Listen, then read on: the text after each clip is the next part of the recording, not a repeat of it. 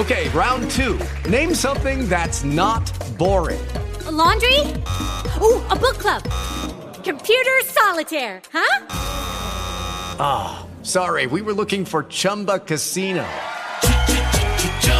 That's right, ChumbaCasino.com has over 100 casino-style games. Join today and play for free for your chance to redeem some serious prizes. ChumbaCasino.com. No purchase necessary. Void where prohibited by law. 18 plus terms and conditions apply. See website for details.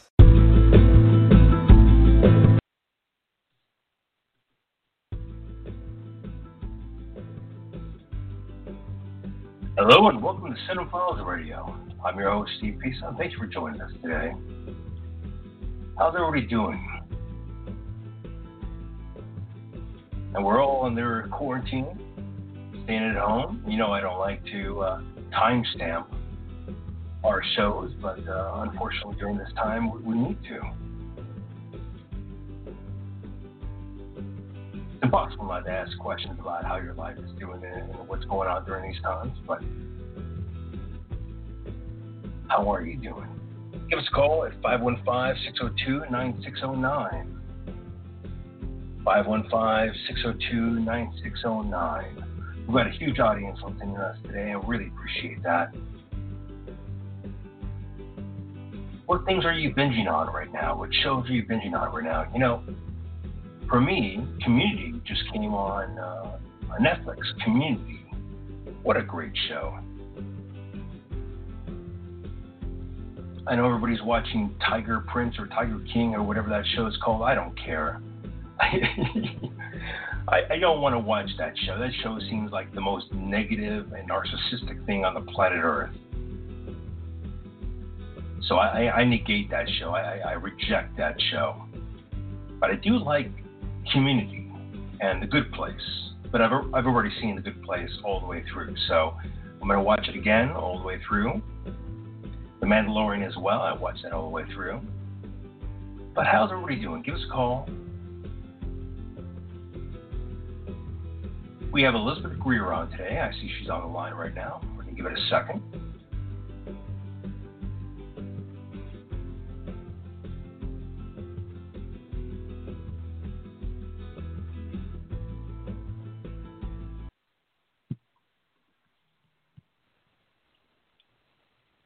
Hello. Elizabeth, you there? Yes, Steve. How are you today? Good. How about you? Great. I'm delighted to be here. Thank you for reaching out to me. Thank you for being here today. So before we get started, how are you and your family doing right now during this time? That's exactly what I was going to ask you. Well, I think, we are all in a place of those of us that are, healthy and well right now. I think we're counting our blessings all over the place. Right. It's a whole new landscape of gratitude lists, right? Right. A lot of people are very, very worried and they're wondering how their family is doing. How's your family doing right now? Is everybody kind of staying to themselves? Oh, thank you so much. Quarantined? Absolutely. Everybody in our family, both here and my extended family in New York City, everybody has moved their various businesses online. Nice. I've got a teen at home who's, on doing her online classes all day. And nice. Close quarters, lots of slamming doors and yelling at each other, but we'll take it. I see a lot of the businesses that are doing very well right now are going online, are doing like Zoom and what have you. So they're doing very well. And the ones who cannot adapt are the ones who are kind of, struggling behind. I don't know what to say. They really are. I am so blessed that even though, as you know, my first profession is being a full-time actress, I'm also an acting coach, and I've been able to move my classes and my coaching online. And that's a miracle because artists, actors, and musicians, producers, just like you know that we all work in ensemble, be it that it's on a set or on a stage, and it's really rough when you don't have community. It's you've got to get back on there on Zoom or anything, even FaceTime. We're having my daughter make sure she FaceTimes several friends a day. That's my idea. because she's a very social kid, and I think that, we all can get to the place where we're just kind of curling in a ball, and it's not good for anybody. Hey, people are saying, there's just been an uprise of divorces right now at COVID-19, but I can't imagine even if you get divorced, that you can, right? I can't even imagine that, during the coronavirus thing going on right now, that you can literally get divorced and leave the house. You're going to stay in the house while you're getting the divorce. Like my husband said to me many times when I've said I'm leaving, he has said, "And where do you think you're going to go?" I'm going to stay in the hospital for 6 months. I mean, right. I'm very, very blessed to be married for 18 years. So that's a joke, folks. But no, it is true. Where are you you're going to slam the door and run out into the center of the field and scream. No, it is really interesting. I do think, though, that just for example, I don't know, are you a parent, Steve? No, I'm not a parent yet, no. You give birth to these shows, which is the same damn thing. So, I think just like a lot of parents like myself, when you add a baby to the marriage, it doesn't fix things. It makes it more pressurized. So when everybody's indoors in a and in a tiny, tiny space, it doesn't fix things. It makes it more pressurized. So I think everybody has to. I'd imagine that would add perspective to your existence and add perspective to what your future is going to be from that point on. It really does. We've been doing things that we wouldn't normally do together on a daily basis. We've been doing yoga and Pilates classes as a family. We've been playing categories as a family. We've been walking around the block several times as a family. And in a way that, reading things together as a family, and normally everyone's too busy for any of that, right? So have you been part of that Zoom cocktail nights at all? That's so funny. Well, as I'm running 2 different sold-out Zoom acting classes, by the time I'm done with that, I don't really want to talk to no one. But yes, actually, it's funny you should say that. To be honest with you, 2 of my female best friends who've never met each other because they're in entirely different professions, had a birthday a couple of days ago on the same night, and I was swiping between one Zoom birthday party and another Zoom birthday party, and I just thought, this is really something. One group of girls holding cocktails and on the floor, and another group of girls holding cocktails on the floor that have never met each other. That's very sweet. So we're doing social distance from such a different perspective. You mentioned your family from New York, so you're not an LA native at all. So you're mostly from the East Coast. Not at all. I am. I was born in New York City, and I was raised largely in Manhattan and also in the outer borough of Westchester. I did my undergrad schooling of NYU, where I went to Tisch School of the Arts and studied under Stella Adler. I was in New York, and then I stayed in New York for several years before I went on to get my is fantastic. Stella Adler was. I really had 2 dream gurus right before they passed on. One was Stella Adler at NYU, and then I acted in New York doing quite a bit of off-Broadway and Lincoln Center and those sorts of things. Nice. And then I went on to get my graduate degree at Yale School of Drama, which is in, New Haven. And right after that, I had come out here to L.A., but I would say that all my formative years. Right. And I know we're going to get to this later, hence disco, hence clubs, hence music. I was a New York City club kid. From 15 on, and that I think that concrete will always be in my blood. My wonderful husband was born in New York, but raised entirely out here. So really, but my entire extended family is in Manhattan, and as I'm sure you know, that's a rough place to be right now. I like the fact that you separate Manhattan from New York, because anybody who was born in New York knows that Manhattan and New York are not the same place. Correct. Yeah. Correct. That's actually really well put. And what state are you in right now? I'm in Los Angeles right now. That's what I thought. So are you LA born and bred yourself? I was LA born and bred. Half of my family's from New York, and I'm a first generation American, so a lot of my family comes from either Japan or from Italy. So. Wow. And what's happened? Do you have a family in both countries right now? Yes. Extended family? I have family most in Italy. The family mostly in Japan moved somewhere else or died off during World War II. But in Italy right now, I have a lot of family right now, and we're really worried about them during this coronavirus because it's hit them very hard. Fortunately and unfortunately, it's really hit the northern part of Italy, not the southern part of Italy, like Sicily and Calabria and what have you. So it hasn't really hit my family too hard, but it's troublesome. It makes you worried a lot. But the interesting thing is, of course it does. Yeah. Well, the interesting thing right now is that it doesn't really matter about your age or anything like that anymore. I mean, you can be 30 years old and it affects you. You can be 90-year-old and it doesn't affect you. I saw this World War II veteran he's like with 99 years old, and he said, like, World War II didn't kill me, and neither is the coronavirus, and he survived it. Yeah. So it's amazing how it's almost picky on who it chooses. My own father said the same thing. My own father actually was born in Austria and said the exact same thing. And, to make a long story short, was smuggled by my late grandmother out of Austria and just by the skin of his teeth to survive. Wow. And he said the same thing, and then he, of course, was in the military himself. And so he was saying that, it's like reliving it all over again, but in just such a different perspective. Right.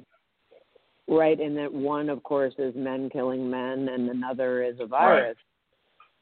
Right. And it's interesting. There were actually a lot of, Holocaust references that I've heard lately of, it feels like that again, the hiding, the not going out, the, lack of supplies, lack of medical care, lack of, the fear, the terror, the hard to find out exactly what's going on precisely with people, and what to do to help. So this is the strangest of times, and I guess it's such a catchphrase, a gratitude list, but it's almost like you have to make one every hour. Right. To be alive and well. I'm so glad that we had so many years after World War II of just glory and when you look in the past 2 years of people who were like in an uproar and they were angry about how the country was going and they were mad about how life was going, it puts things in perspective of how good we had it when we were able to like yell in front of each other and yell in each other's faces. I mean, we don't have that moment anymore. We have to do it online and on Twitter, on Instagram. It's incredible. That's so well put. Isn't that interesting? You're right. Isn't that interesting? Yeah, when people used to go out and sing Give Peace a Chance, now we're just screaming on Twitter. Yeah. Thank God I do have a Twitter account, but I don't make any Twitter comments at all. I've had friends who've been in the cancel culture in the movie industry because they've made one wrong comment and then they're canceled. For I'm one so glad you should say that because I do get asked, as I'm sure many actors, musicians do, all year round to do radio interviews. And what I loved was that I saw that you weren't leaning toward, any political ramblings online because I'm completely against that. And I was very interested in the fact that you seem to be coming completely from a place of inclusion and empathy. And not. I don't like time stamping my episodes, and I'm going to last longer. Right. My radio shows are going to last longer than any kind of political regime or any kind of discomposition or any kind of anger that people have. This is going to last longer, so there's no reason for me to play into that. Right, and there's no reason, we all know that a Twitter rant, I mean, that's probably the last thing that's going to change anything if you do want to change something, right? I don't understand why people think that some kind of Twitter rant is going to somehow do them any good. If anything, it's going to make people more angry and isolate you more from whatever audience you're trying to create. That's exactly right. My husband is a civil rights litigator, and inclusion has always been everything that we and our household is about, be it community service, inclusion, and anything about non-discrimination. So anything where you are, by mistake, one way or another, or not mistake, exclusion, and elitism in your own mind of whatever group you think is more special. We're not about that. So right. Yeah. I'm not a big fan of that. One of my favorite shows is The West Wing, and I noticed that was one of your first gigs. That was such a great show. It really was, and I got hired onto the pilot episode of that. Wow. Obviously, Aaron Sorkin, who we even though we're let's say from slightly different eras, we lived in the same locations at different times, and he's a New Yorker, as of course you know as well. I was very lucky to work with him. He's certainly one of the most,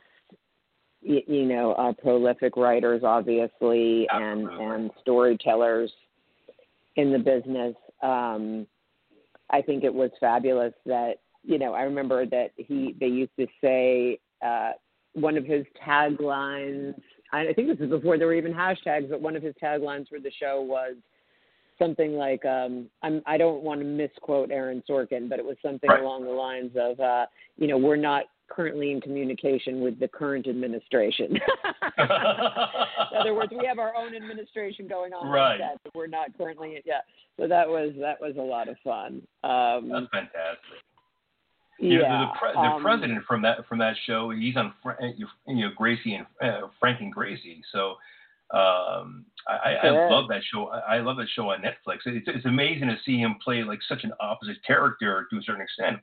Have him play like a gay man who's married to another man, and that's right. And then they divorced. Oh, like I was obsessed with that show. I did 6 seasons of that show in like literally a month. And I'm waiting for that 7th season right there. But how was it like playing with those characters who are really, iconic nowadays? And it's on Netflix, by the way. Sure.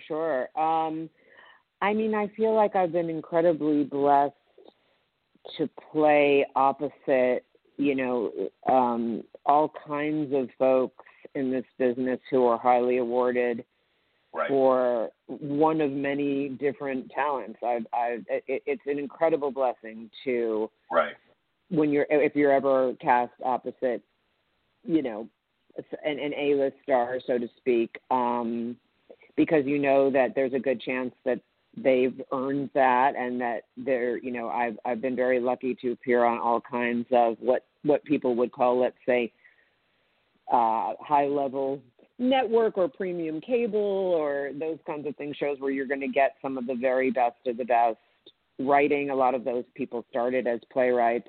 A lot of those showrunners started as playwrights, including Aaron and countless others.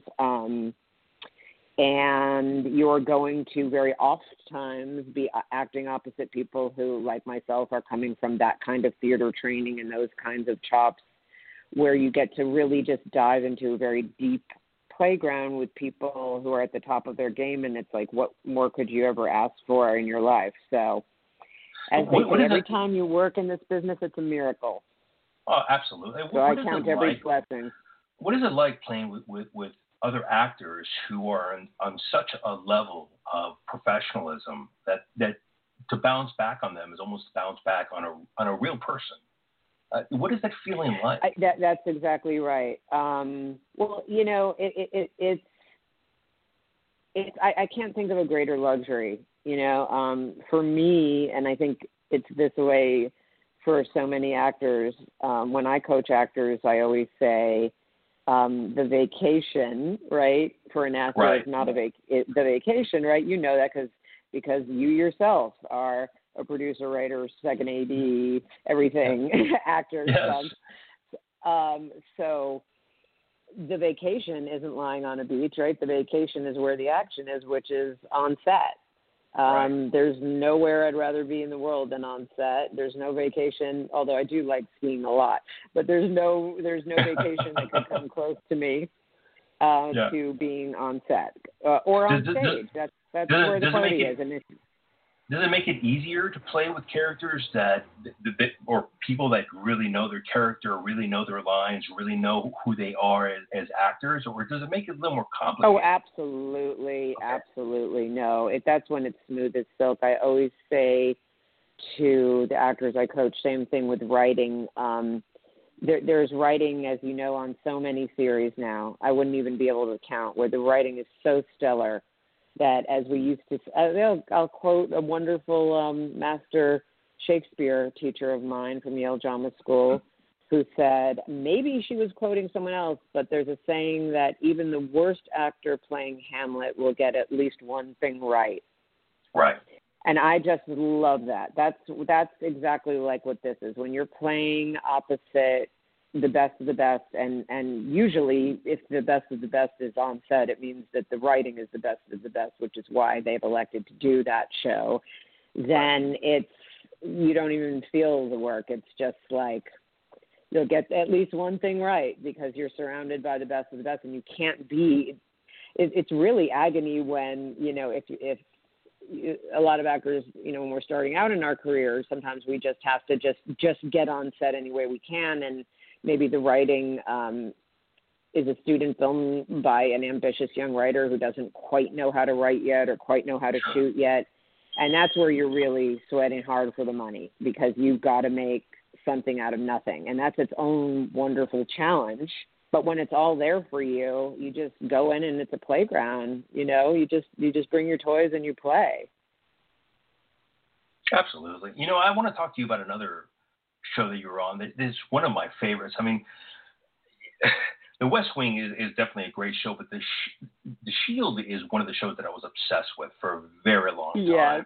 And I actually saw the episode that you were in. I love The Shield. That show is amazing.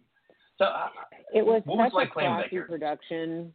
Yeah. It was such a classy production through and through, and that was again one of my earlier gigs out here, one of my first gigs out here, and I remember that was one of the shows, and I've been on several that have done this, that right after after you guest starred on a show like that, you immediately get either an email or even a treat from the show thanking you for helping them make art, and that's so rare. When I was on Ray Donovan, it was the same situation. I got a fabulous sweatshirt that on the back says Ray Donovan Fight Club. It's like a zippy that they sent out to their recurrings, and it was something along the lines with The Shield. I'll really have to look up that email, but it was someone at the top of the food chain that sent we just want to thank you from everyone here from The Shield for your performance. Those sort of things. You're like, oh my goodness, like this really is a community, and that really was what I thought it was. I can't believe they did that. That's shocking to me. It's very classy. It was such a popular show. I mean, it is art because they did follow a streamlined episodic period. So it was very much like a daytime soap opera. It really was, but with guns and it's so anger. funny you should say that. I want to get back to that. Go ahead, please. No, please go ahead. No, I'd love to hear the end of what you were saying, and then I'm going to tell you something about what you just said. It did feel a lot like a soap opera, where it was episodic. It definitely was going in a direction. It didn't have standalone episodes necessarily. It was really linking toward the direction, and every single person paid a price for the actions that they did. Every single person paid a price. So then you're obviously a trained professional yourself if you're using words like pay the price, because that I think was one of the first terms I had learned from Stella Adler, that a performance, a show, a script, it has to be about paying a price. But what I was going to say, because that was just, it's such a brilliant thing that you said about it being like a soap opera, because to quote a director friend of mine, he believes that every show is a soap opera. And I actually recently had the pleasure of being on General Hospital. We can talk about that later. But what he was saying is sort of, shows are formulaic, right? And, of course, a lot of the point of a show is to tune in again and see what happens. Right. Right. So in that way, many, many, many shows can be looked at as soap operas, because that is the point. That's the fun of it. What's going to happen next week? Right. And that's always fun to be part of a story like that, where you're just, then that the show is doing something right. If you can't wait if you're, as they would say, jonesing to see the next episode.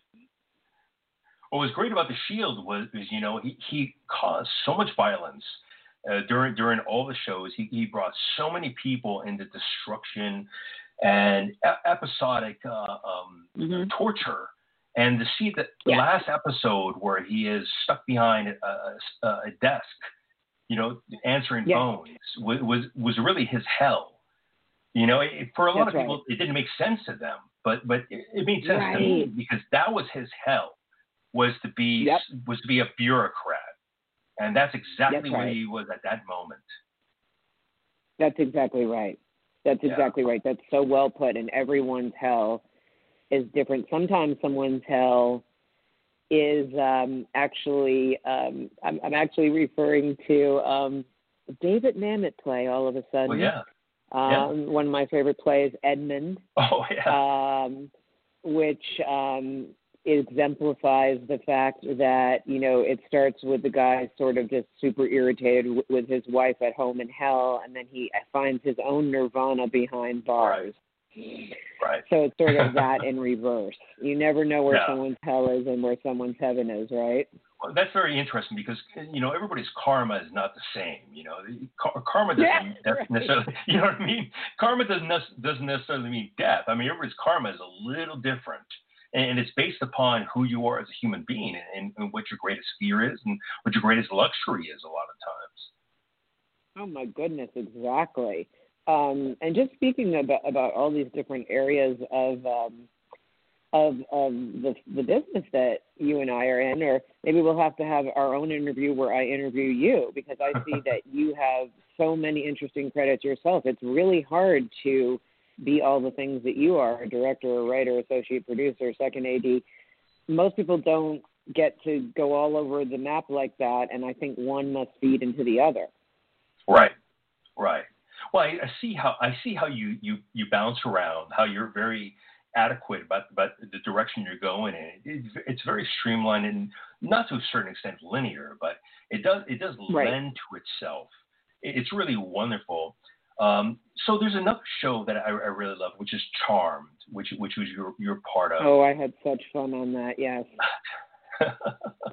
Alyssa Milano's fantastic. How was that? How was that show? That was a blast. It's funny because, as you know, with actors, we have to constantly update our reels. And I don't know that if Charmed is still on my reel, but I'll have to send you that clip, because I turn into a demon. And so that was my first fun experience with, prosthetics and that kind kind of thing. I saw your episode. Oh, you did? Okay, so you're awesome. You're already researched out. So it was absolutely delightful. I mean, so isn't it interesting, as somebody who's worked on so many different sets for so many different reasons, every set is so different, right? Yes. So many different personalities, so many different people, so many different flavors, Yeah, and it's almost like being in, I just call a set a party, so even though it couldn't be more serious, right? It's like 7 different people's Thanksgivings or dinner parties, and every set has its own personality. That was, again, a particularly inviting experience. The girls were absolutely lovely. I had so much fun. That was one of those, because I was in the makeup trailer so long because of the makeup they were doing and stuff. Sometimes I'll just really befriend the makeup and hair people because I just Right. find their artistry to be so interesting. Yes. For example, when I was at Yale Drama School, I was very close with some of the costume designers. I just found what they did, some of the lighting designers, as time goes on, you kind of see how all of these people are helping you more than you could ever imagine. So I was so fascinated with the technical aspects of things that they were so proficient at that it was just like its own little interesting education and all of that itself, and how very seriously, all these professions are taken as well they should be. It's not just like, yeah, there's just this makeup dude, he'll just put some base on you or something. No, this is as complicated and precise an art as lighting, as sound, as acting, as anything. Right. And they all take their professions very seriously. Every single one of them. And they should, because they're artists, and artists are not taken seriously enough. And precision is everything on the set. So all of these things are an incredible gift to be a part of sets that are so radically different, shows that move so differently from A to B, Right. In all their genres, right? Be it network, be it premium cable, be it something like, something pointed towards a different market like Charmed, be it a soap, things, commercials, they're all a different genre. That's something else I teach in my coaching quite a bit. Just, I think, like people, musicians would teach different genres of music, Sure. Genre is everything, I think. Have you found that in your areas behind the camera and all that? Absolutely. I'd love to hear 100%. About that. I want to talk to you about a little bit of Yale Drama School because, doing my research, I did not even know that Yale had that option out there at all. Yeah. Interesting. Yeah. I think,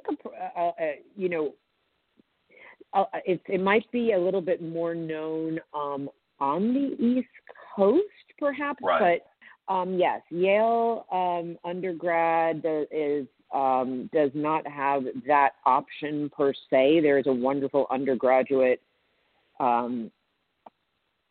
acting major that's not necessarily a conservatory. But a conservatory is the same thing like what I did at Tisch. So I actually did the same thing twice because I guess I couldn't get enough of it. And a conservatory means that your education is, anywhere between 60, 70, 80% to almost 100% in moving through the day of classes in that said art. So a BFA, a Bachelor of Fine Arts in Acting, and an MFA, a Master of Arts in Acting, would be that every day is spent in classes all day and all night, and then every night is rehearsal. So classes might look like this: a voice class, a speech class, a movement class, a text analysis class, a character development class, a Shakespeare class. So they're going for the well-rounded. So they're going for the well-rounded activity for an actor or a creator. They are, and it's quite an honor. I also coach kids for those auditions now that I'm on the other side of all of that for their undergraduate and graduate auditions. That's one part of my coaching practice that is very prevalent. It's murderously hard. These schools require multiple callbacks. I actually have an article that is on my coaching website. Backstage Magazine asked me to write an article this year as an expert coach on college auditions. Okay. And, for numbers like graduate school, for example, where they take, my year was 7 women a year and 10 men a year throughout the entire country. Jeez. The numbers are crazy, and so kids will come to me and work with me for anywhere from a few months to a few years for that audition. And what I enumerate in that article, and the reason why I was asked to speak on that article, is the difference between how it was, let's say, in my day, in my teens and 20s in those auditions, and how it is now, right? And so how it is now is that, like all businesses, everything has become 10 times more competitive and 10 times as hard. So schools that didn't necessarily used to even have callbacks will have even up to 4 callbacks now. Some of these schools, Yale, Juilliard, NYU, you've got to go through multiple callbacks, some of which result in you actually, for example, Juilliard having to be at the school for up to a number of weeks while they watch you. Right. And then in my day, you never had tape-in options. And so many schools, undergraduate, you must tape your audition and send it in in order to be even invited to audition in the first place. Yeah. So that never happened in my day. You just applied and then did one live. But now, for example, a school like Carnegie Mellon, you've got to tape one. Got to wait to hear if they're even going to give you an audition. Then you've got to get through that audition. Then you've got to get through callbacks, interviews, all this stuff. Because ever since the explosion of media, right, as you and I know, you can be on Instagram, you can be on TikTok, you can be on anything you want anywhere. So everybody sort of, it's that celebrity culture, that fame culture. And so let's talk about that a little bit, because that's the question I want to ask right now, which is, in our day, you're right about Juilliard. You couldn't tape an interview. You had to go in. You had to do your thing. NYU, you had to do the same thing. A written interview, go in for your interview. Nowadays, there is Instagram, Facebook, TikTok, which is technically owned by the Chinese, by the way, as a foreign object. It's kind of weird. A lot of people were afraid that they were stealing your information, but nobody cares anymore because they have like 4 billion viewers. you know what I mean? So nobody cares anymore. It's so interesting. You're right. No one cares anymore. It's like nobody cares anymore. Yeah, just film me, please. God, give me money. And a lot of those people are making money off of TikTok and what have you, off of interviews and what have you. So how is it different now compared to our day? When teaching somebody, I mean, are people saying like, I don't need this anymore. I've got TikTok. I don't need this anymore. I've got Instagram. That's really, really, really well put. So, and I will go ahead and pass you that article. But to make a long story short, it's become fascinating because part of what I talk about in this article is, what Backstage asked is, can you tell me all of the technical ways in which things are different now, right? So I wrote something where I started the paragraph with "in ye olden times," even though we know, Steve, that you and I are both 25 years old. But thank you, I'm on. So, but in ye olden times, you would, just like auditions, just like I'm sure music sessions for people, you go in. It was a people business. You chat a little bit, joke a little bit. Maybe your monologue was 3 minutes. Oh, no. Because of now time, attention spans and whatnot, right? So this has been the trick for my students, which is nuts. Now auditions, if they're taped, depending on the school, they will be anywhere between 90 seconds to 60 seconds. So you might have 60 seconds in a tape to make an impression where you're up against 3,000-4,000 people. Same thing with self-tapes for series. That's insane. That means, the first 3 to 4 seconds, if I'm as the administrator or the showrunner, if I'm not there with you after 4 seconds, it's over. I don't care if you worked on this for 4 years. Would you say that the administrators' time, mind spans have shortened up? Would you say that it's their position that their patience has loosened? Or would you say it's really I think that's a wonderful question.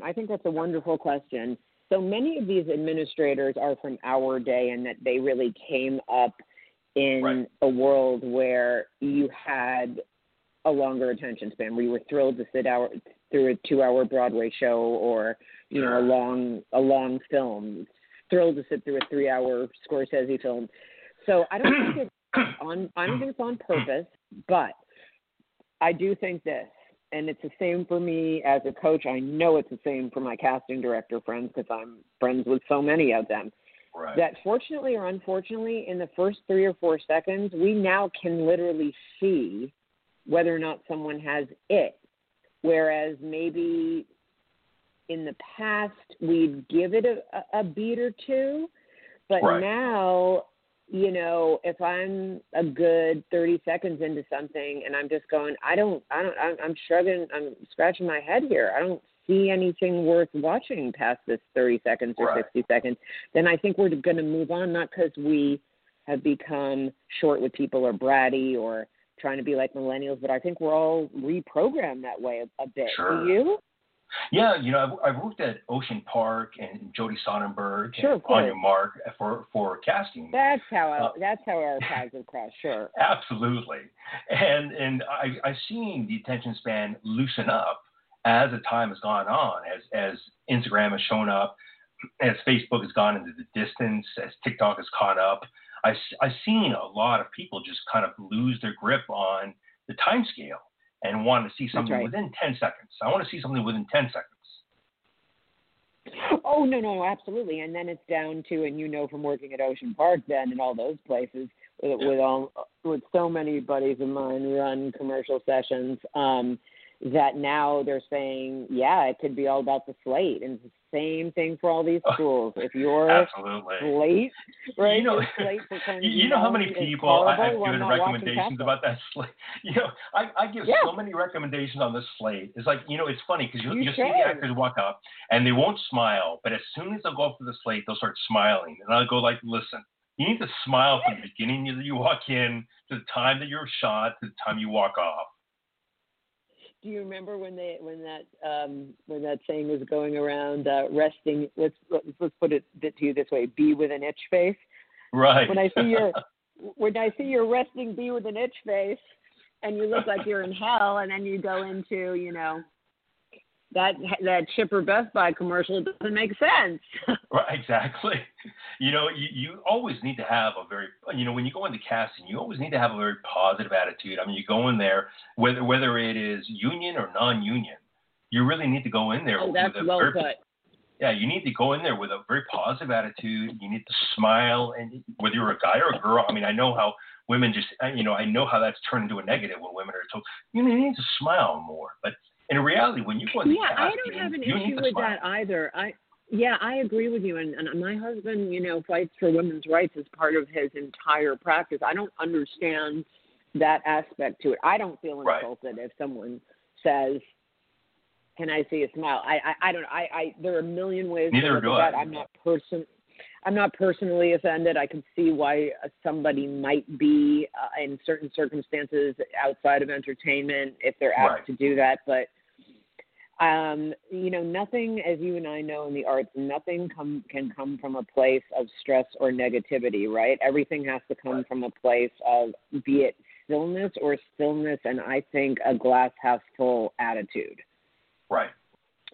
I've seen you go into casting before. I've seen you. That's one of the reasons why I friended you on Instagram. I've seen you go into casting before, and you've always been a very strong professional human being. A very strong professional. I fooled you too, Pete. I fooled you. I thought I only fooled 99% of the people in this town. I guess it's 100. Well, you came in with the attitude that you left with. I'll say that. Okay. You came in with the attitude that you left with, which was very important for people to see because, you know, nobody wants to see phonies where, you know, somebody comes in with kind of a bad attitude, they smile on camera and then they loosen up, and it's like, no, you know, it's you either want this part or you don't want this part. And casting's incredibly fickle. I was casting a movie for my friend Doug Jones's Nosferatu. And I brought in. Of course, I love that. Yeah, it was fantastic, and I brought in a good friend of mine, who was a very famous actor, and they didn't like him within a minute. And they loved him as a human being, but they didn't like his acting for this part. And we both know that casting is fickle. It's very fickle. It's not necessarily personal. And that's perfectly fine, you know, because people are fickle. And once we start going down that road, then we're talking about, I don't know, some generated mind control app or something. I totally agree with you. You know, here's the thing. I'm sure I'm just like you, be it that, you know, I've interned at many casting places, be it summer internships or, you know, undergrad, you know, helped on projects, and There should just never be an attitude. There's a great quote from from my undergrad years, Mr. Philip Seymour Hoffman, one of the most beloved actors in the world. We've all seen that clip going around that says that somebody's paid. Right, and again, I don't want to misquote him, but it's along the lines of, if somebody's paid to rent a room, to have you come in for a valid project, that's a gift, that's a party, and you're lucky to have the invite. And if you find that an inconvenience, you are most certainly in the wrong business. Because again, like you and I were talking about earlier, that's where the party is. So yes, traffic's a nightmare. Yes, you got to memorize lines or not, right? Yes, you got to play with people and this and that. But again, if that's not little cobblestones toward the party, then I don't even know what we're talking about. Then just do another wonderful area of the art, like write poetry, paint at home, compose at home, and all of those things are wonderful, but you don't necessarily have to get out there and find a parking space and be happy about it. You bring up one of these fabulous stories that I have, and I won't name the names. I never do, but this one actor during a Nissan commercial, he was late, and if you work on commercials, you have to call their manager immediately and say, where are they? Exactly. That's right. But I call the person. Money. Time is money, and you're late, and we need to get you in there because there's a certain amount of time, and we're going to leave soon. But I called him personally instead. So I called him personally. I said, "Where are you?" He started yelling at me. I didn't want to call his manager. I wanted to get to him first, But he started yelling at me and cussing at me on the phone. Yeah. And when he came I hope a lot of your actors are listening to this right now, because I've actually never heard of that kindness before. I truly mean that. I've never heard of that kindness before. It's we've got a huge audience. We've got a huge audience listening to it right now. We've got at least 1,300 people are listening to it right now.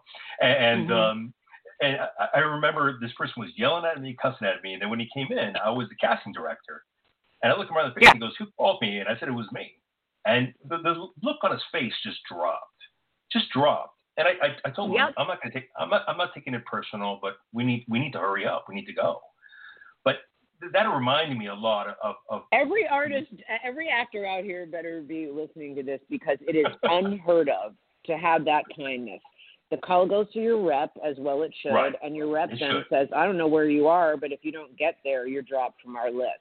Exactly. So yes, shit happens, right? There's car accidents or fires, but it was this kind of attitude, and that he didn't see. If it were me as an actor, and I pride myself on being as early as possible. I like to get somewhere an hour early just to meditate and absolutely, that kind of thing. But it's amazing that these people think that everybody's like riding a helicopter. Go ahead. Right. If it had been me and you'd done me the courtesy of that, you would have had flowers at your door the next day, because that's an unheard of piece of generosity that you did that. Yeah. I mean, you went out of your way not to get him in trouble. Yeah, exactly. I didn't want to call his manager up and get him in trouble, because I knew for a fact he was late for some odd reason, but he's in trouble. And he would have been in trouble. He would have been in trouble. That just shows what a lovely human being you are, and why you like to have shows like this about community and inclusion again, because the easiest thing to do is take someone down a peg and spit at them. Right. And you didn't do that, and he didn't thank you, and it's not okay. Casting gave me a large amount of empathy for actors and what they need to go through. You getting a babysitter and missing that job, or you know what I mean, just losing out on that $100 that day just so you can go out for a commercial that you might or might not get. It gave me so much empathy for the actor, whereas before maybe I had more empathy for like the director or the producer or the writer. That gave me I love so much. You said that. Yeah. I love that you said that. So when I got pregnant with my now gorgeous young teenage daughter, I had thought that I was just going to pop her out. We had, oh my goodness, care set up, when you call it, full-time care. Sure. Daycare. We had daycare set up. And I was ready to pop her out. I was just going to be, boom, pop her out, run around the campus, as we say out here. And when she came out of me, I fell so madly in love with her that I just couldn't let her go. And I remember taking her with me on one commercial audition where she was fussy and one like a baby would, because they're not supposed to be out; they're supposed to be napping. And I said to my husband, you know what? I'm gonna take a few years off. It ended up being 3.5 years. I wanted to just mommy and me class with her, and breastfeed her and do everything in the world that I could to be mama. And I was the last person on earth. My friends couldn't get over it. They were like, "You're such a worker bee. Is this even you?" And it was the most special time, of my life. And I was ready. I mean, I was ready when I was done. I was ready to come back, and it was murder to come back. As you know, the first people the industry might forget about are women in the business, and I was very blessed to even have had the credits I had prior to, or it might have been extra difficult.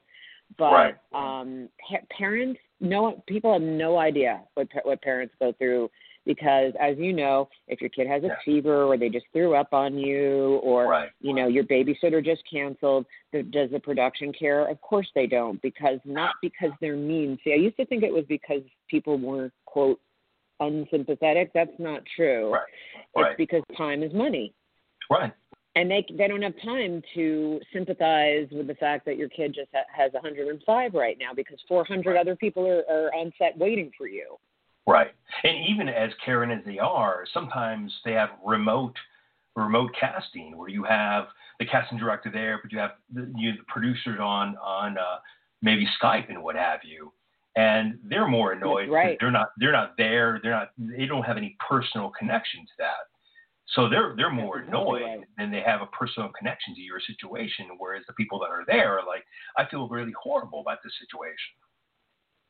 That's really well put. You're right. Who knows what sitters and fevers their kids have, and everybody's just doing their best. But yes, the least you can do if you are including in, God forbid, a car accident or an emergency, the least you can do is reach out to your reps and have them get in touch with people immediately.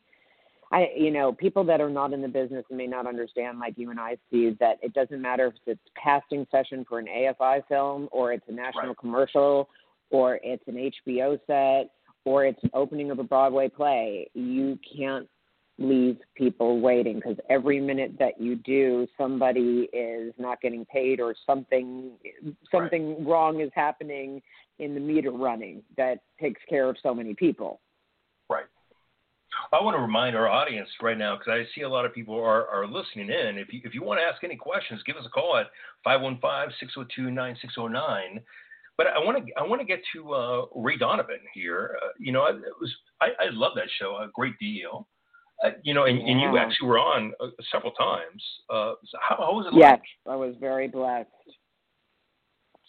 Well, it was so that, some shows have table reads, some don't. It may be because of many, many things that we needn't enumerate here. But when I was invited to the table read for that show, the first person who came in the room that day to sit down was Liev Schreiber, and we had the best time because he's a Yale Drama School grad like myself.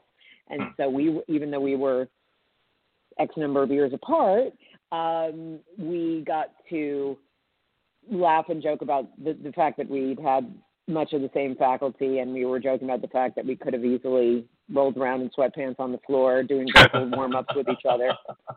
And that's where it's always fun to be with theater-trained people. And then, sitting around the table with all of these heavy hitters, you walk into a table read and you see your name is on a place card, right, with your role, like it might, say John Smith reading the role of Joel, and then you look around and you see all these place cards with all these names, and I remember just screenshotting that and thinking, remember this is one of the happiest days of my life.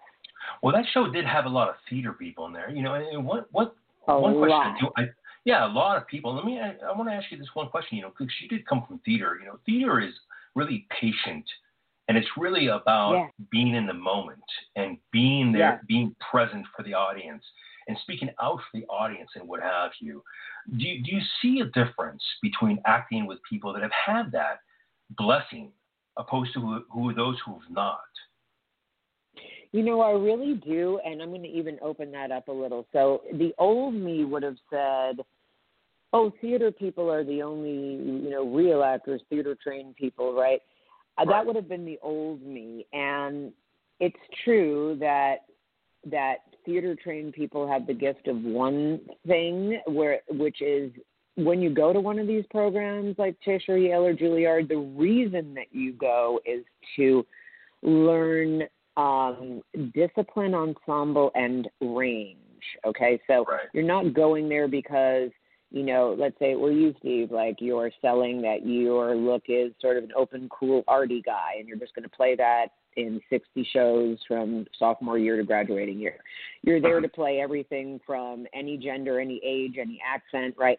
And so when you play and are often cast as something that you're the opposite of, one of my first roles at Yale Drama School was to play a teenage rapper who comes in on a skateboard and climbs up a jungle gym with the hoodie and the whole thing, and delivers a rap monologue. I had a total nervous breakdown before that. It was a huge accomplishment. I didn't know how to spit bars back then, or skateboard or anything. Bars. Right? And so am I going to get cast as that tomorrow? No, I'm not. But when you go to those places, I think this is a Meryl Streep quote. Again, I hate not quoting people exactly, but it's something along the line. She also a Yale Drama School grad. Yeah. I try to find the role that is, I get cast in a role that is seemingly different than who I am and try to find myself in there somewhere. And so that's the beauty of range, is that you might think, well, what do I have in common with a madam? Or what do I have in common with a politician? What do I have in common with someone who runs a morgue? What do I have in common with someone homeless?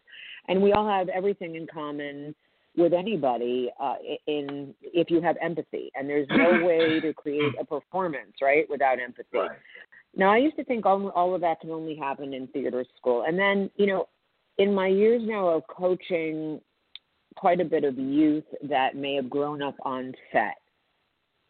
So one of my clients was one of the youngest to be nominated for a daytime show in the past year or two. Right. And this young man has learned the same discipline of being on time, being off book with 40 pages, right? Whatever the case may be, showing up and delivering, no excuses if he's tired, if he's this, or he's that. And I have every bit of the same exact respect. When you've been pushed to the limit, it doesn't matter to me if you've grown up on set or you've grown up working on stage. But I have every, or maybe you've grown up your whole life doing commercials, whatever it is, you've been called upon to be in a highly pressurized situation. It would be like growing up playing for the Lakers. It's the same thing. Highly pressurized situation where all eyes are on you. You've got to deliver. There's no excuses. And if you can't deliver, you're just gonna be asked to leave. So the theater school is a wonderful place to do that. So let me ask you. Go ahead. No, please continue. Please.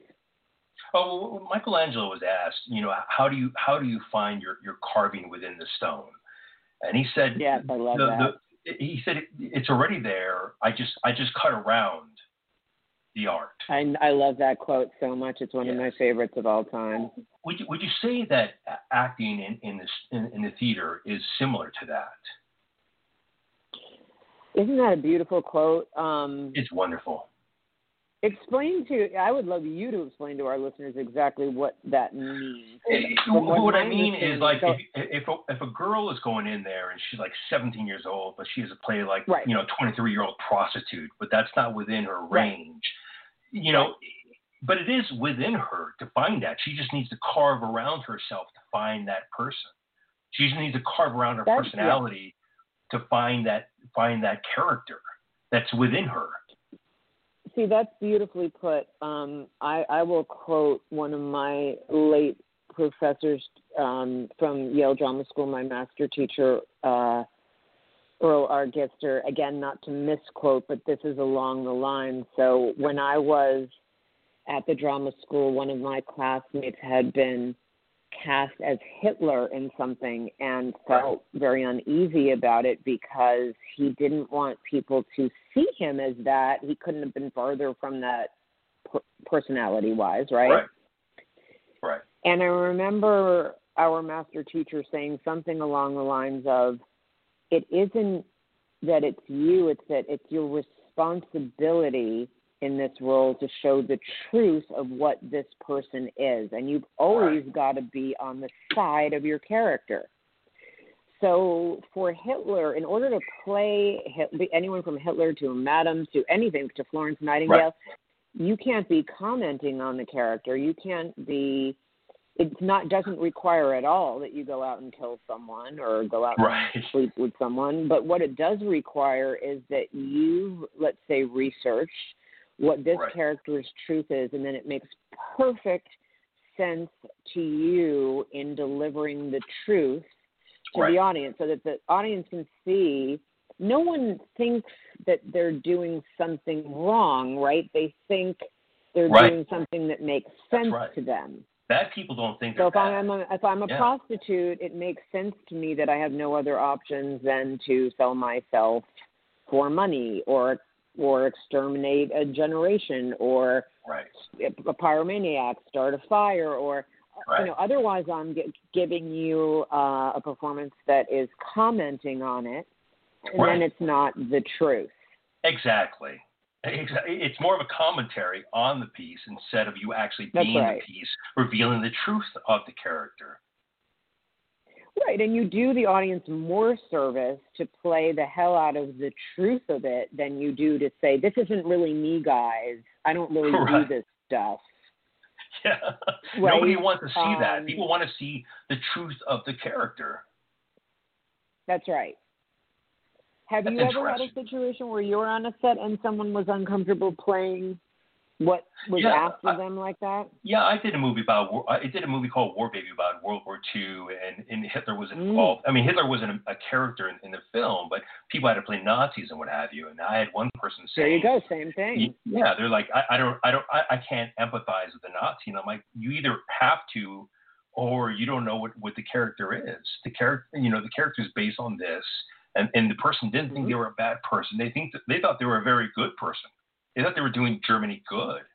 I mean, Nazis were only 3% of the population in Germany. And Germany was actually the most well-read country. They were the most educated country in the world at the time. None of those Nazis thought they were bad people at all. At all.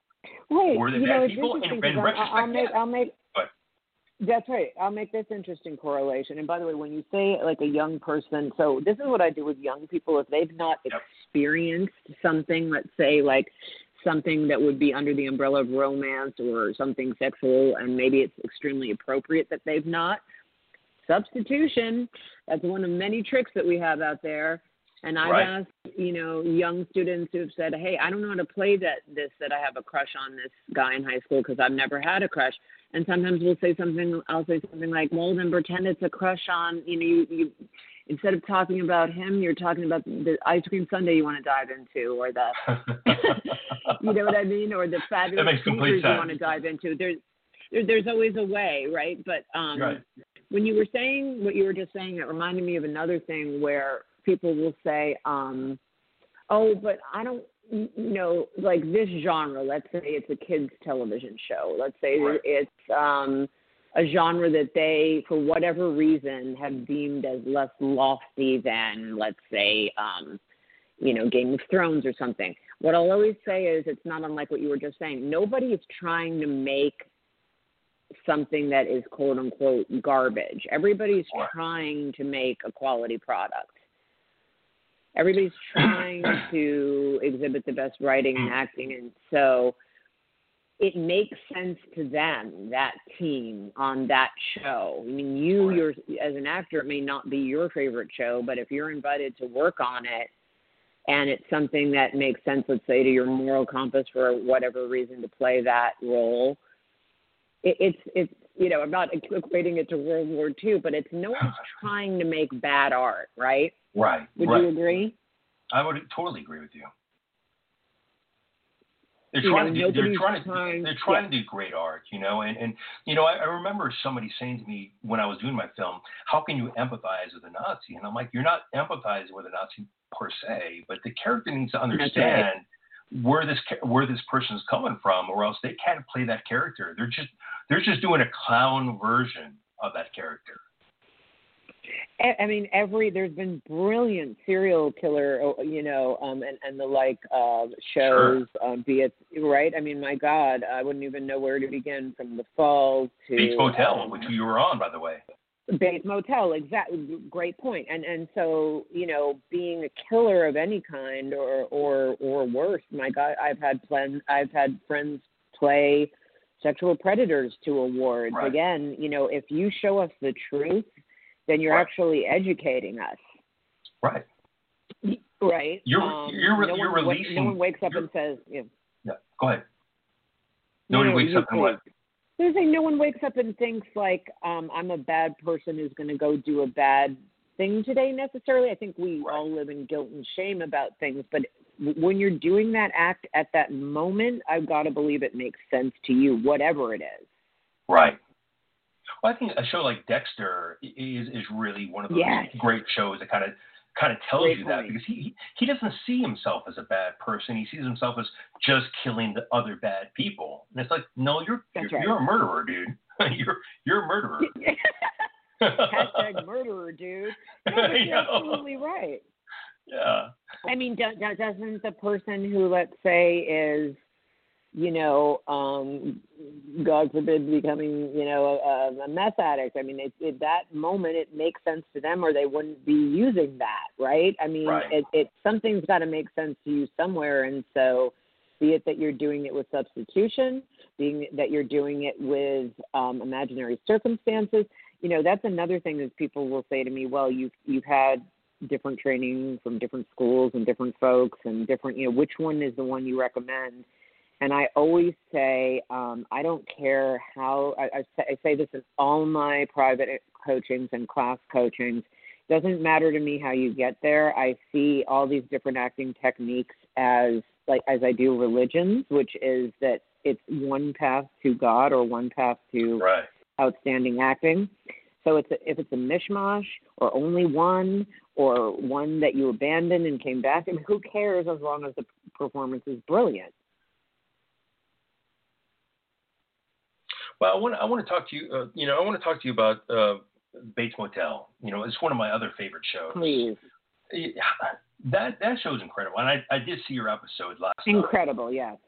So, what was it like playing on that show? I mean, I really loved that show a great deal, and it was very different than a lot of shows that came out at the time. Well, I do want to sort of give a shout out to among many, many other people that and places and things later, but Carrie Aaron, who was a co-showrunner on Bates Motel and head writer, and on that episode, same thing with showrunner of the morning. Yes, the same thing with showrunner of Morning Show, which of course I got to do just recently and play opposite Steve Carell. I want to ask you about that in a couple of minutes, but let's stay in a couple of minutes. When you get to play on a show written by the level of somebody like Carrie Aaron, much like some of these other shows where it's been the best of writing and creative team. Right. I mean, that was just heaven. She and Carlton Cuse were showrunners on that, and he's obviously been the showrunner on many, many shows. But Carrie, her imagination, it's all about imagination. That's all we can ask people to give us as artists. And I remember that Earl Gister at Yale Drama School used to say, the width and breadth of your talent is the width and breadth of your imagination. Wow. And Bates Motel was just an exquisite example, one of many, many shows where they've created their own world there. Some of it is a send-up of Hitchcock. Some of it is their own wonderful imagination, sort of taking that, X number of steps further. And imaginary circumstances, sort of anachronistic, time zones, all of that kind of thing. It's so much fun, and playing opposite, an incredible actress like Greer for me again. Just that whole team was incredible. It was a very confident episode. It was very confident. Yeah. It was very streamlined and very there, and it didn't feel like there was any hiccups at all. What is it like playing with people that? Well, then I got to be hired to do just that again on the morning show. Yes. Yeah. You feel a freedom to almost play kind of a role. Yeah. Yeah. I think what since I'm very often cast, I think typecasting is something that I tell all my students that you just can't take personally.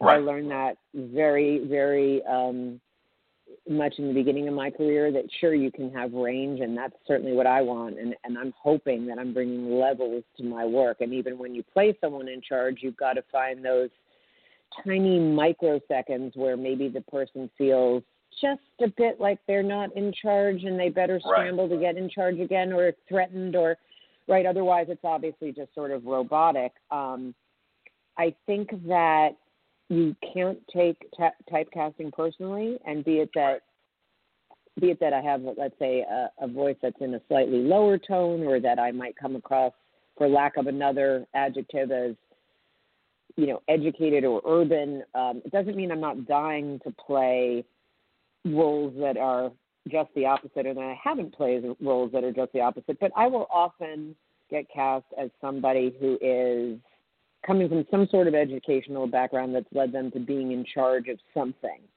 Right. And I always have to be on alert for where those little pinpricks are through the performance that I can give someone who's actually terrified underneath it all that she's not in charge at all, So. Do you find that because of your casting that you're very articulate, and that you do have that lone, like almost baritone voice, but you're very articulate. So do you find that leads to that situation right there for yourself? Well, that's very kind of you to say. I always say I have no education at all, but an education in one thing. And if you look at my Instagrams, I say I have a double degree in make-believe, Steve. And I'm sure you'll shout out my Instas after this, but it is a double degree in make-believe.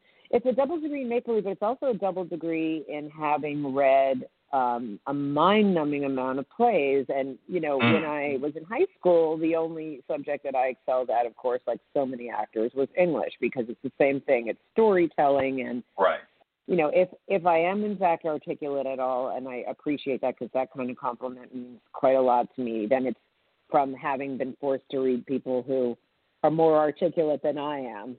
And hopefully it carries through. Well, but so it's a blessing. Yeah. It's a blessing and not a curse, huh? No, it's a blessing to be assigned wonderful writers to read, I think, or if you're a musician, wonderful scores and composers to have to study. But go ahead, please. Well, I think it'd be easy to write for a character like yourself. I mean, since you are very articulate, you do seem more Eastern than you do Western. I mean, I would say that, if I were going to make a judgment call, but it would be very easy to write for a character like yourself. It would be very easy to write for a character like yourself, because you do fulfill a personality type. You can fit so many genres. You are articulate, which means that whatever I write, you can read and you can remember. And then even if there's a part that, or words that are so specific, you can play with it. I know a person like you can play with it. As we say in casting, play with it. I know that you can play with it, and it can come out even better than it was meant to come out. That's an absolutely lovely thing to say. So different acting coaches will coach from different prisms, and there's so many acting techniques out there. Right.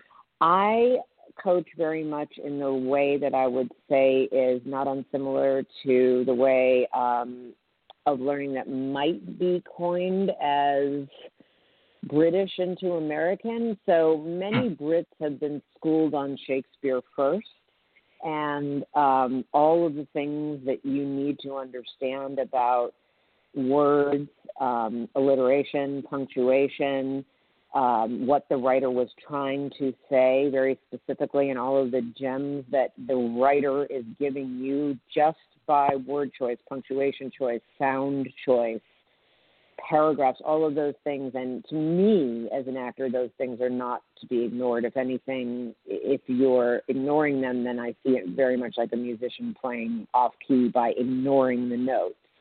Right. So in the final performance, I don't want you sitting there thinking about, did I just miss a comma, right? But if we do all of that good work before, then yes, there's a million ways to play with writing, be it that it's one line in a commercial or you're, again, playing Hamlet. There's so many gems that a writer is giving you, and that to me is where the fun is and the juice is. I would rather do that than many other approaches as my first approach. Right. I know that's very much a Yale Drama School approach and very much a Stella Adler approach of what did the writer set out to do here? Right. What is this genre? Why are they saying that? One of the techniques that Earl Gister had was first read, second read, third reads of a script. You know, how the first read might just be to see what in the heck this thing is, right? And then we might go back to see what the genre was, what was the writer trying to say, and then, you know, are there things like ellipses, dashes, and dots, apostrophes? You know, all these things require different things. In Shakespeare class, right, you learn so much about alliteration, sounds that go together for certain reasons.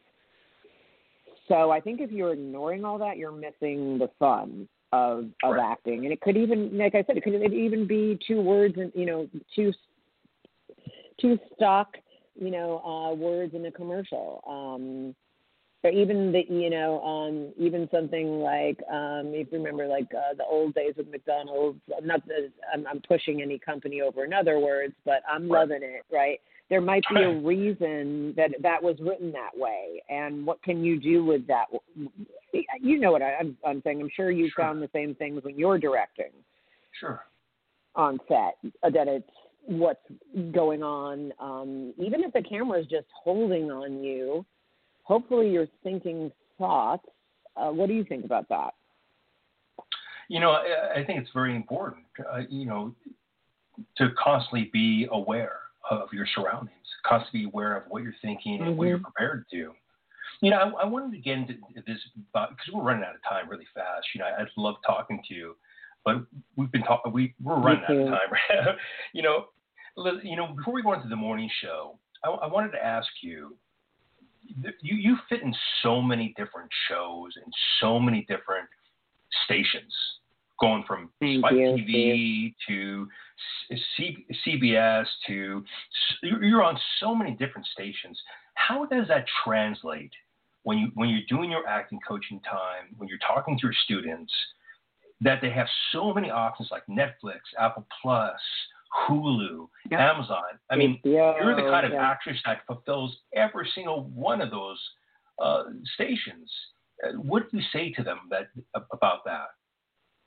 That's very kind of you to say. Again, I could not be more of a stickler about genre. And to go back to theater school and why I have quite a bit of respect for actors that have gone through theater school is they've been forced by being in theater school, hopefully forced on like loving every minute of it, to look at genre so much in the way that the rhythm and the sound, as you know, I am also a DJ and a drummer, the rhythm and the sound of daytime television, you know, network, you know, episodic, be it that it is procedural, you know, or it is, you know, multi-camera comedy, single-camera comedy, a kid show, Nickelodeon, right? Those sounds, you know, if you just listen to the sound on Nickelodeon, you know, versus Shameless, versus General Hospital, I'm just picking shows out of blue sky. They all sound differently, right? Just like Tennessee Williams sounds differently from Shakespeare, sounds differently from Neil LaBute, sounds differently from Teresa Rebeck. It's all genre. So the more you understand genre, the more, that's the best thing you could do for yourself, in my opinion, including if you've just grown up on set, is read as many plays as you possibly can to understand genre. Watch as many shows as you can and listen to the rhythm. You've done so many different things that it fulfills so many different boxes, from playing on Charm to on a daytime television show. I mean, it's incredible the amount of things that you've done. When talking to your students right now, how do you tell them how to fulfill that genre in hitting this new episodic period in our lives where there are so many options for you? There's so many options for everybody to go to. Is there a lot more hope in acting today? I love that question so much, and I'll make the answer as brief as possible. Yes, there are more genres than ever, but there are more people interested in ever. So in many ways, the competition has always been what it's always been, which is that, back to that Seymour Hoffman quote, you've just got to be at the highest level of your craft. The saying is, there's only one thing you can control in the business, only one, which is your personal level of mastery of acting. That's it, that you're always delivering, the quality of your own work. That's the only thing you can control, nothing else. You can't make people like you, not like you, can't make a series take you, not take you, can't control anything but the quality of your own work. Right. One great way is to use all of these platforms and portals to research. And so when I have kids come to me and say, I really want to be on a series, but I don't really watch much, I always say, I will often say, well, then we got a problem, and I'll tell you why. We have a problem. Yeah. Right. And I'll tell you why. Because you can't apply for jobs that you don't know what they are. I akin it to being in med school and saying, I just want to be a doctor. If you don't know what a dermatologist does, versus a heart surgeon, versus a podiatrist, versus, someone who does spinal taps, you got to know it's the same thing. If you've never watched a soap, never watched commercials, never watched, anything and everything, you've got to research. And part of your homework as an actor is, my gosh, even, for example, the Geffen Playhouse right now is doing something called Geffen Stay House. You can watch theater. You can watch commercials all day. You can watch Nickelodeon all day. You can watch gripping procedurals. You can watch old, sitcoms from another era. You can watch All in the Family. You can watch anything, and you'd only be doing yourself a service to research as much art as you could, in my opinion, as you can. Doesn't mean that I want you glued to a screen, right? I want you running around outside. I want you creating your own set. If you're applying for jobs and you literally have no idea what they are, what that genre is, that doesn't make sense to me. No, I was cast in a movie at Ocean Park, and I had the director and the producer next to me. And every single actor that came in, the director would look at me and go, do you know this person? I'm like, yeah, this person was on this show. And the next person would come in and says, do you know this person? This person was on this show and this show and this show. And he started laughing, and he looks at my friend and he goes, I feel like every time I ask, Steve a question, he's going to know where this person was from. I'm like, I watch everything. I watch everything that I can. I love that. I love that, and I love that you know that. That's part of your job description. Yeah, it's part of my job. It's part of my job to know where these people are coming from, so I know if this person's right or wrong, whether they're a happy actor, whether they're a sad actor, which parts they played, whether they be right for the part. It's important. I love that. I have so many friends in casting, and I'll always say, how did you remember that person from that, Sundance film from 10 years ago? They say, that's my job. That's part of the job description, to remember people, performances, genres, writers. Right. And I think that's a lovely thing to have to remember. I'd rather remember that than math equations, not dissing math people, but. Right. No, and I admire what they do, because I myself, I'm not an actor. I mean, I will act out a part for behind the camera for a scene. But I'm not an actor, and I really admire what they do. I really admire the actions they take and the risks they take in order to be the people they need to be to fit those parts. So when I see them, of course I'll remember them. What do you mean by risk? Because that's my favorite thing to hear. What do you mean by risk? Because I love that phrase. The risk of looking like a fool, the risk of being vulnerable. The risks of not feeling like you did very well, even though you did, or not fitting the part that you wish you did. There's a lot of risks an actor takes during that because what I say to that's right. But what I say to my students is, we get paid the big bucks to feel things that people don't want to feel. It's just that simple. It's uncomfortable. That's right. Like you lost your child, or you're I was just going to say that. You know what I mean? Or like you're a drug addict or a prostitute. That's right. You have to feel those emotions. You need to get into that person's head. That's what a lot of homicide detectives do when they arrest somebody. They need to get in the head of a murderer in order to catch a murderer.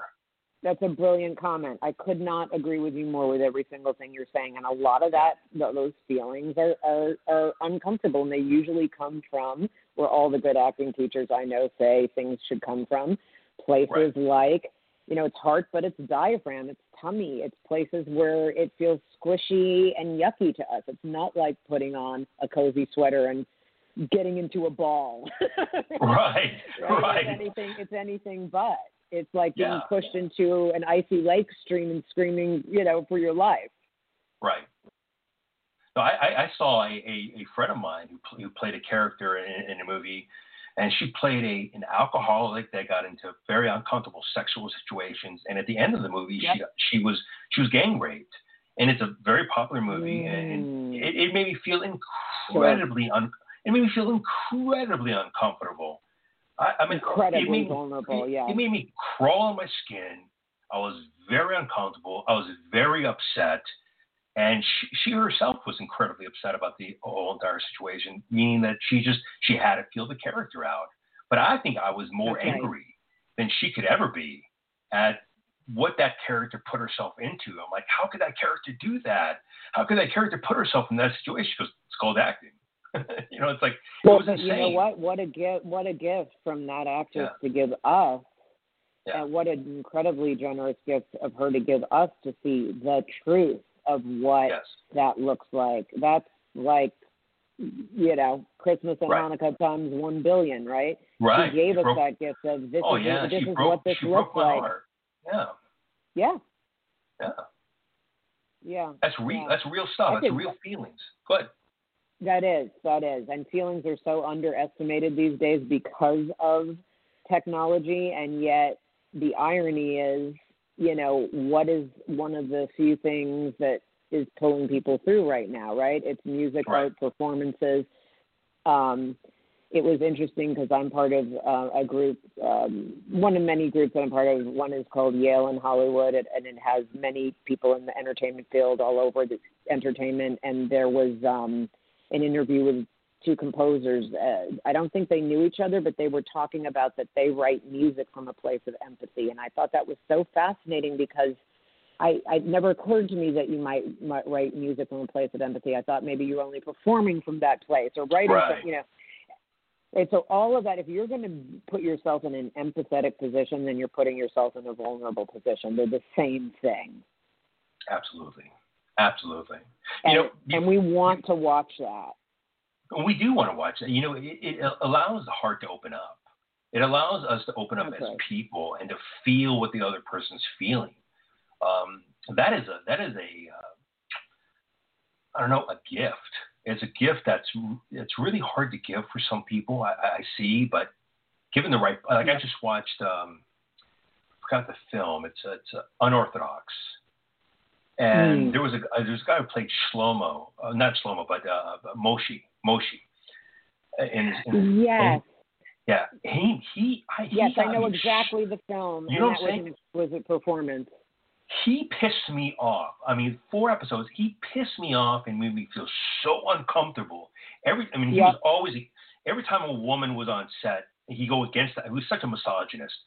And then I thought to myself, what a great actor. What a great actor this person is to make me feel these things that are not him. This is the show. For a second there, I forgot this was a show. Yes, that's right. That's what. Much like, much like, as again, just to quote my late teacher, master teacher, Old Gister, it's playing pretend. He used to say, just like when you would run around the house playing the good guy and the bad guy, it's just pretend, but you are feeling those feelings and you're getting lost in them and you want to deliver it up to your parents who are screaming with delight or, whatever the case may be. And I think that these days with technology and my gosh, and this pandemic, everyone's so isolated that we're dying to look at people that are going to make us feel things because we may not know how to feel anything ourselves right now, or we need that escape, as they say, right? That escape I think your troubles. I think right now it's very difficult for people to know what to feel. A lot of what people are feeling is fear. And I think one of the reasons why they like watching a lot of this, trash television, I think to a certain extent, is because it's making them feel better than the situation of real life is making them feel. Yes, and I have no judgment whatsoever on someone that says, you know what, it's not Game of Thrones for me tonight. It's, a reality show.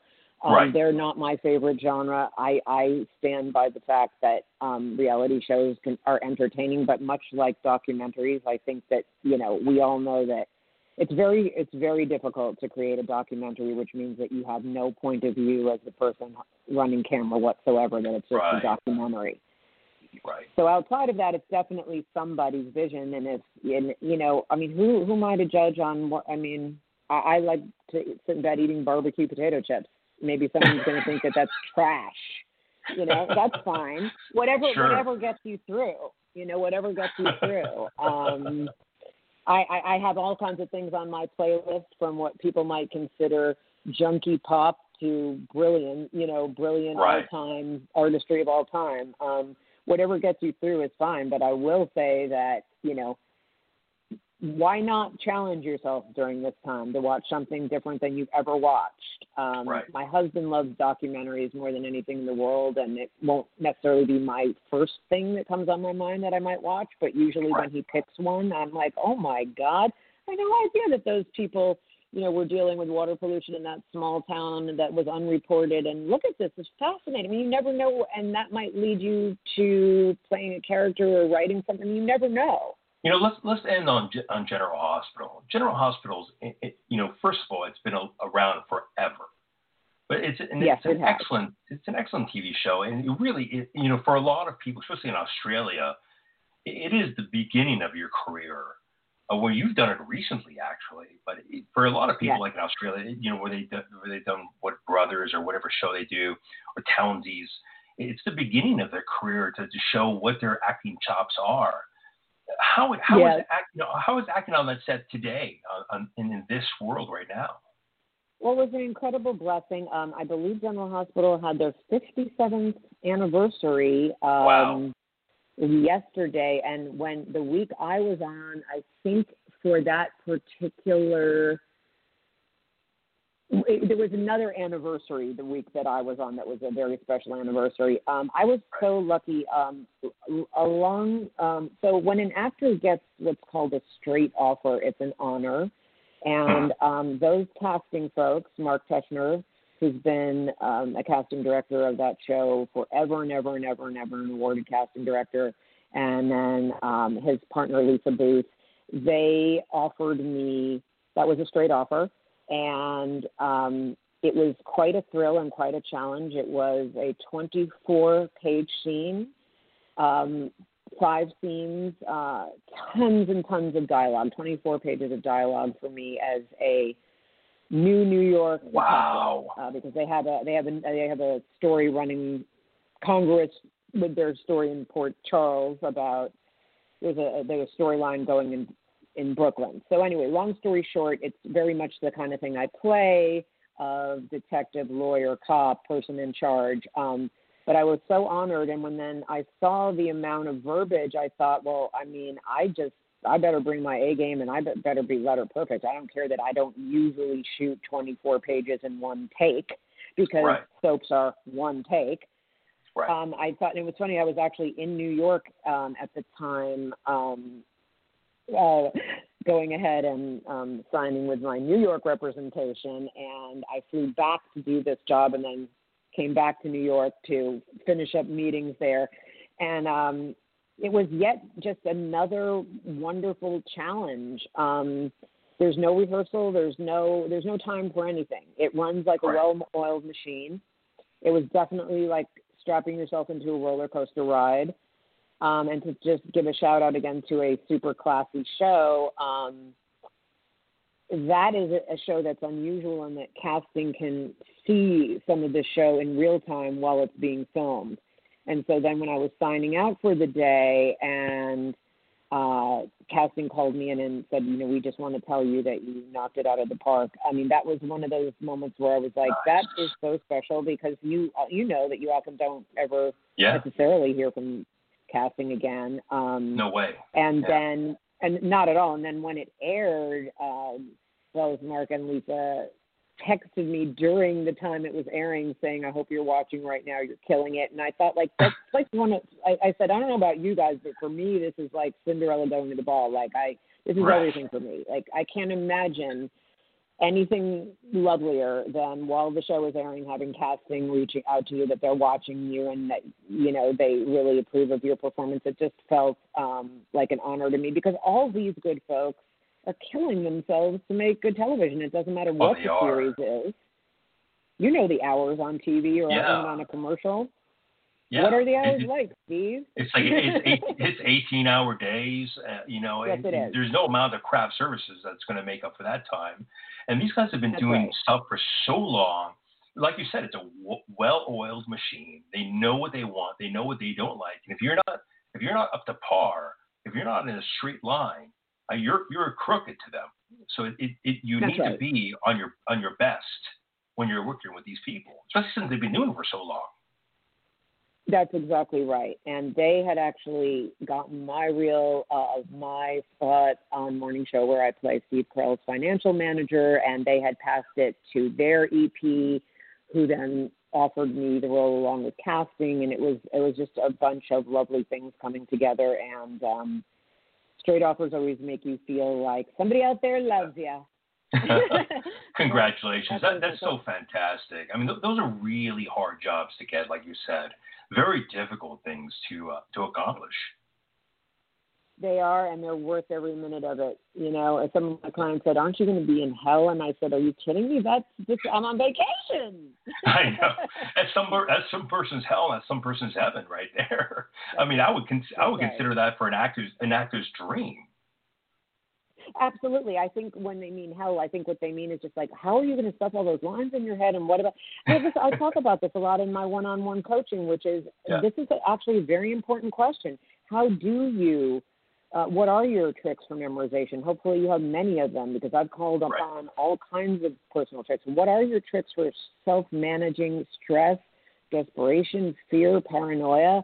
And if you're not experiencing any of those, that doesn't ring true to me. Everybody I've seen, even the biggest stars in the world, that day come on set and be like, wow, I don't even know if I'm off book with this thing, or I don't even know if they just announced season 2. I don't even know what they're doing with my character. I mean, you know the fear, paranoia. Sure. So how do you manage all those feelings and manage delivering a performance with others, a different set of feelings? Those are very real challenges. It's no joke. No, it's not for great actors like yourself, but I'd imagine for somebody else it must be really complicated. Well, I appreciate that. I mean, a compliment like that means everything to me, Steve, and that's very kind. I'd like to think of myself as somebody who, at least, the older I get, the more respect I have for the craft, for the discipline, for the teachers in charge. I mean, we all, as young actors, sometimes we can grow up feeling less grateful to all the people that we should be feeling grateful to in the moment. Right. And we can throw ego around and laziness. And as time goes on, you realize that everybody is killing them to make art. Right, be it your Shakespeare teacher, be it your Alexander teacher, Alexander technique teacher, your commercial on-camera callback class teacher, your uncle teaching you editing because he works in an editing bay. All these people are giving of themselves, professions that you'd have to kill yourself to be successful at. Right. Well, we talked a lot about your coaching of actors and what have you. Considering all of your experience, do you consider yourself a tough acting coach? That's a really interesting question. I'll always consider myself an actor first. And one of my many hashtags is and I'm the actor who so I always hashtag actor who coaches actors. So I personally don't like to be seen as a guru or I've been taught by the best of the gurus, and there were more of them and are some left, and I don't need a young person or a peer my age to think of me as that. I don't like to coach from that prism. I like to coach from the prism of we're both in this together. So I'm going to see your 15-page audition for, let's say, Euphoria as mine, and we're going to just figure out how in the heck we're going to get off book with this by tomorrow and have it be special together as if it were mine. And I find that to be a better approach. In the olden days, I think you might have the glory of going to a place that would tear you down. For example, Stella Adler used to throw folding chairs at us. Sure.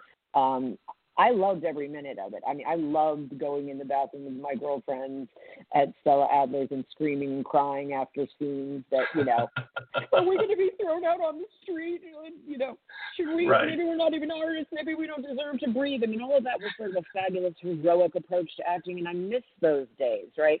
But now that time is money and stakes are so high, not that they weren't back then, but they're more that way than ever. No one has time to coddle or anyone or work through anything with anybody.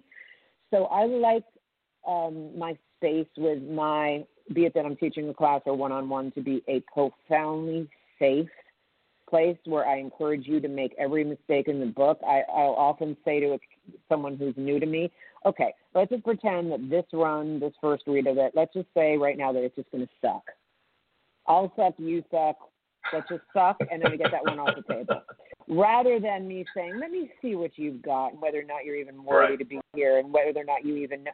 I'll see right away whether or not they really want this. And over time, if it doesn't seem like they want this, I might gently say to them, let's look at this together, because if you don't want this, if this isn't bringing you joy, is there another area of the business that you love? And if so, that's fine. We need really talented producers. We need talented reps. We need talented makeup artists. I mean, if you want to be at the head of there's no pecking order, right? We need talented costume designers.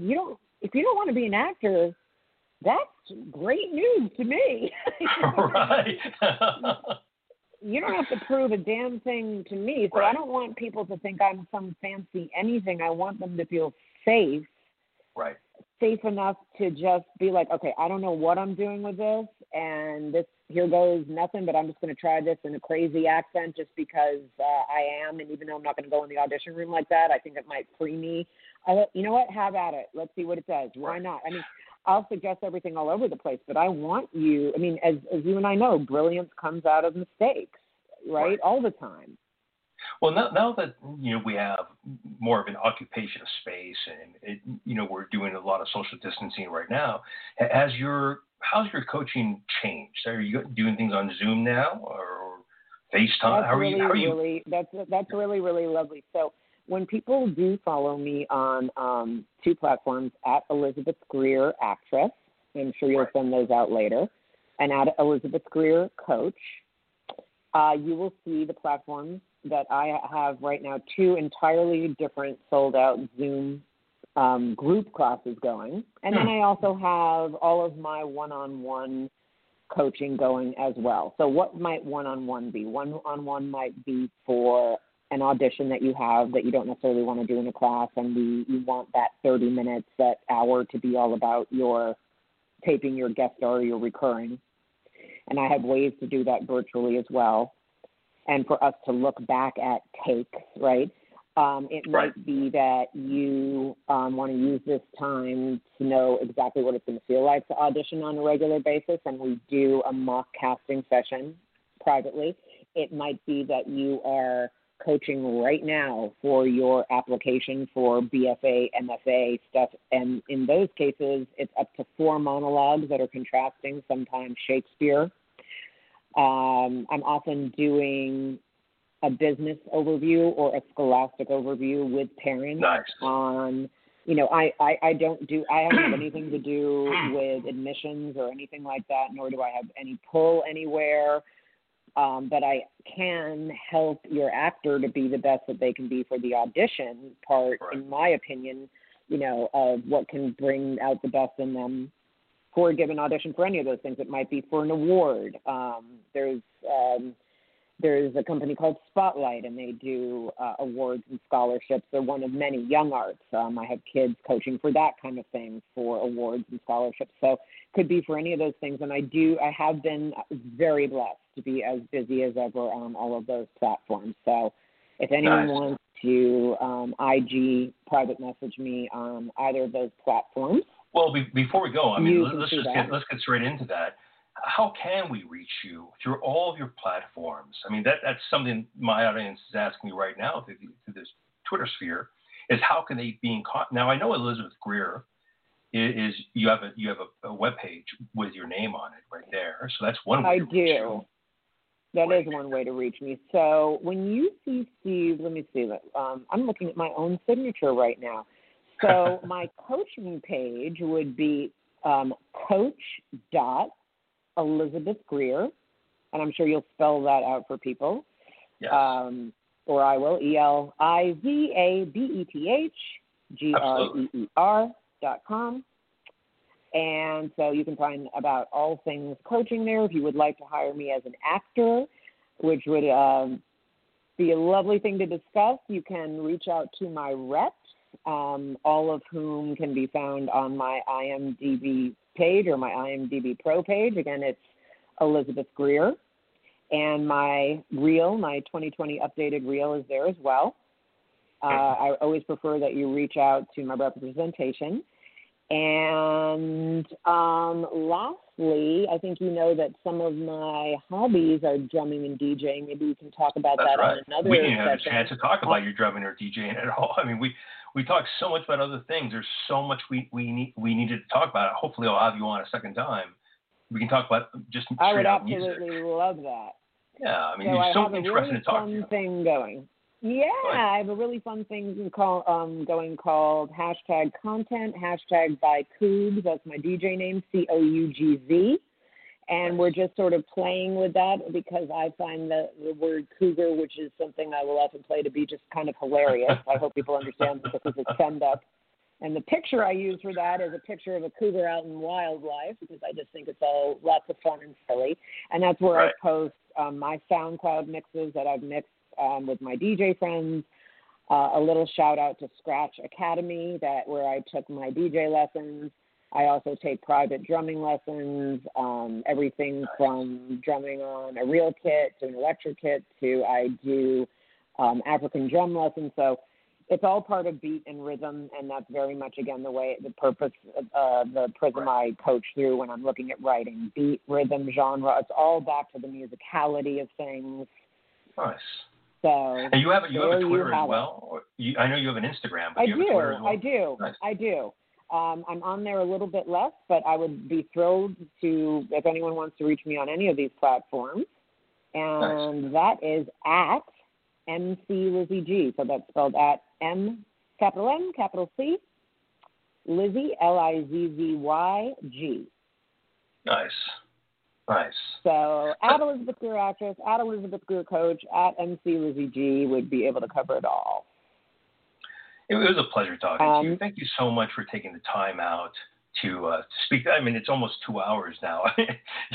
A lot of times people think it's going to be an hour, maybe 45 minutes, but when you really get talking, especially if it's interesting, it goes on to 2 hours a lot of times. But it was anything you want to leave us with? Well, I do want to say that my DJ friends and I are constantly in a weekly game of sharing and creating playlists. If you go to my Instagram today, you will see something I have going just with my DJ friends, and it's super fun to be friends with people who are not actors but are professional DJs. I've been so blessed to meet so many DJs that have respect for my taste in. I've been curating music since in that genre since I'm 15, from disco funk all the way through whatever came out yesterday in rap, hip hop, trap. So it's not quote unquote the oldies. It's everything from 72 to 2020. Right. And we play a game where we swap different grooves and we create playlists once a week, and then I post them on my IG and have a listen. Follow on SoundCloud. Hit me up if you're a DJ and you'd like to be part of all of this fun, or you're just a music lover. It's my salvation and my happy place. And I mix at home on my turntables, on my Newmark turntables, and edit and create things with all my DJ friends and drummer friends, and it's a gift from heaven. We can't wait to listen to that. We can't wait to watch all your successes, listen to your music. We can't wait to reach out to you. Elizabeth Greer, thank you so much for joining us today. Oh, it was an honor to be here. Thank you. It was a pleasure. Thank you so much. Have yourself a great weekend. Oh, whoa, what happened to my audience? There you go. Beautiful. Thank you so much. Bless you, and have yourself a great weekend. Can't wait to chat again. Thank you, Steve. Bye-bye. Well, that was Elizabeth Greer. What an amazing human being. You know, when you get these kind of people, special human beings who understand acting, who understand producing, who understand directing, like Elizabeth Greer, who've been to such established schools like Yale, and schools in New York, and they're acting coaches. I mean, there's so many genres she's been part of, and so many things she's contributed to. To have her as an acting coach would be such a blessing. To have her as a guest was such a blessing. Elizabeth, thank you so much for joining us today. I could have talked to you literally for another 2 hours.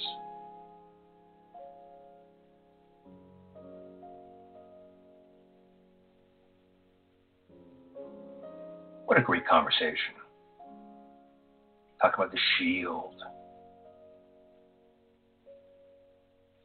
Talk about all the shows she was part of.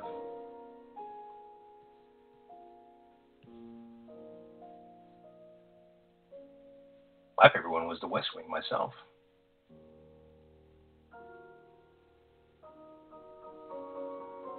Did you have a favorite show she was part of?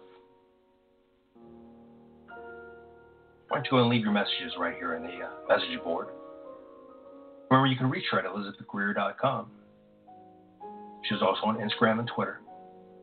What a great personality. Thank you so much for joining us today. So giving, so thoughtful, so lovely. What a great person. And this time right now, when we're aching and we're in pain and we're suffering, it's great to have somebody that has the ability to share so much love and compassion and empathy. Elizabeth Greer, thank you so much. And I ask you guys to do the same thing. Through these tough times, to show compassion, love, and empathy towards your neighbors, towards strangers, towards yourself. Compassion, love, empathy. Love yourself. Love your neighbor.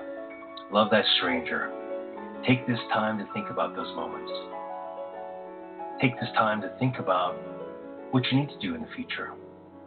When the future opens up, when everything opens up, what are you going to do? You're going to be the same old person?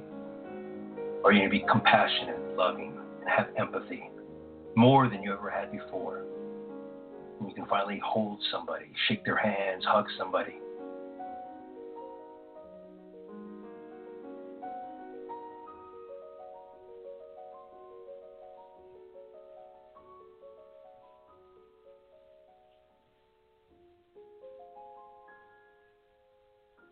In these important times, we need to think about ourselves and think about other people.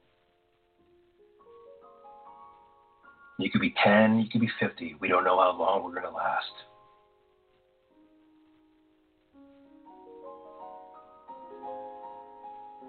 Tomorrow is not guaranteed. What is guaranteed is the love that's in your heart, the compassion that you show other people, the empathy you have for these human beings. Thank you, everybody, for joining us today. Our guest today was Elizabeth Greer, such an incredible human being. We were blessed to have her on. I'm your host, Steve Pisa. I'm so blessed to be here. And you are the audience. Thank you for being here today. I love you all. And bless you all. I hope you're safe. I hope you're with people who love you. I hope you love them back. Thank you for listening. We'll be talking soon.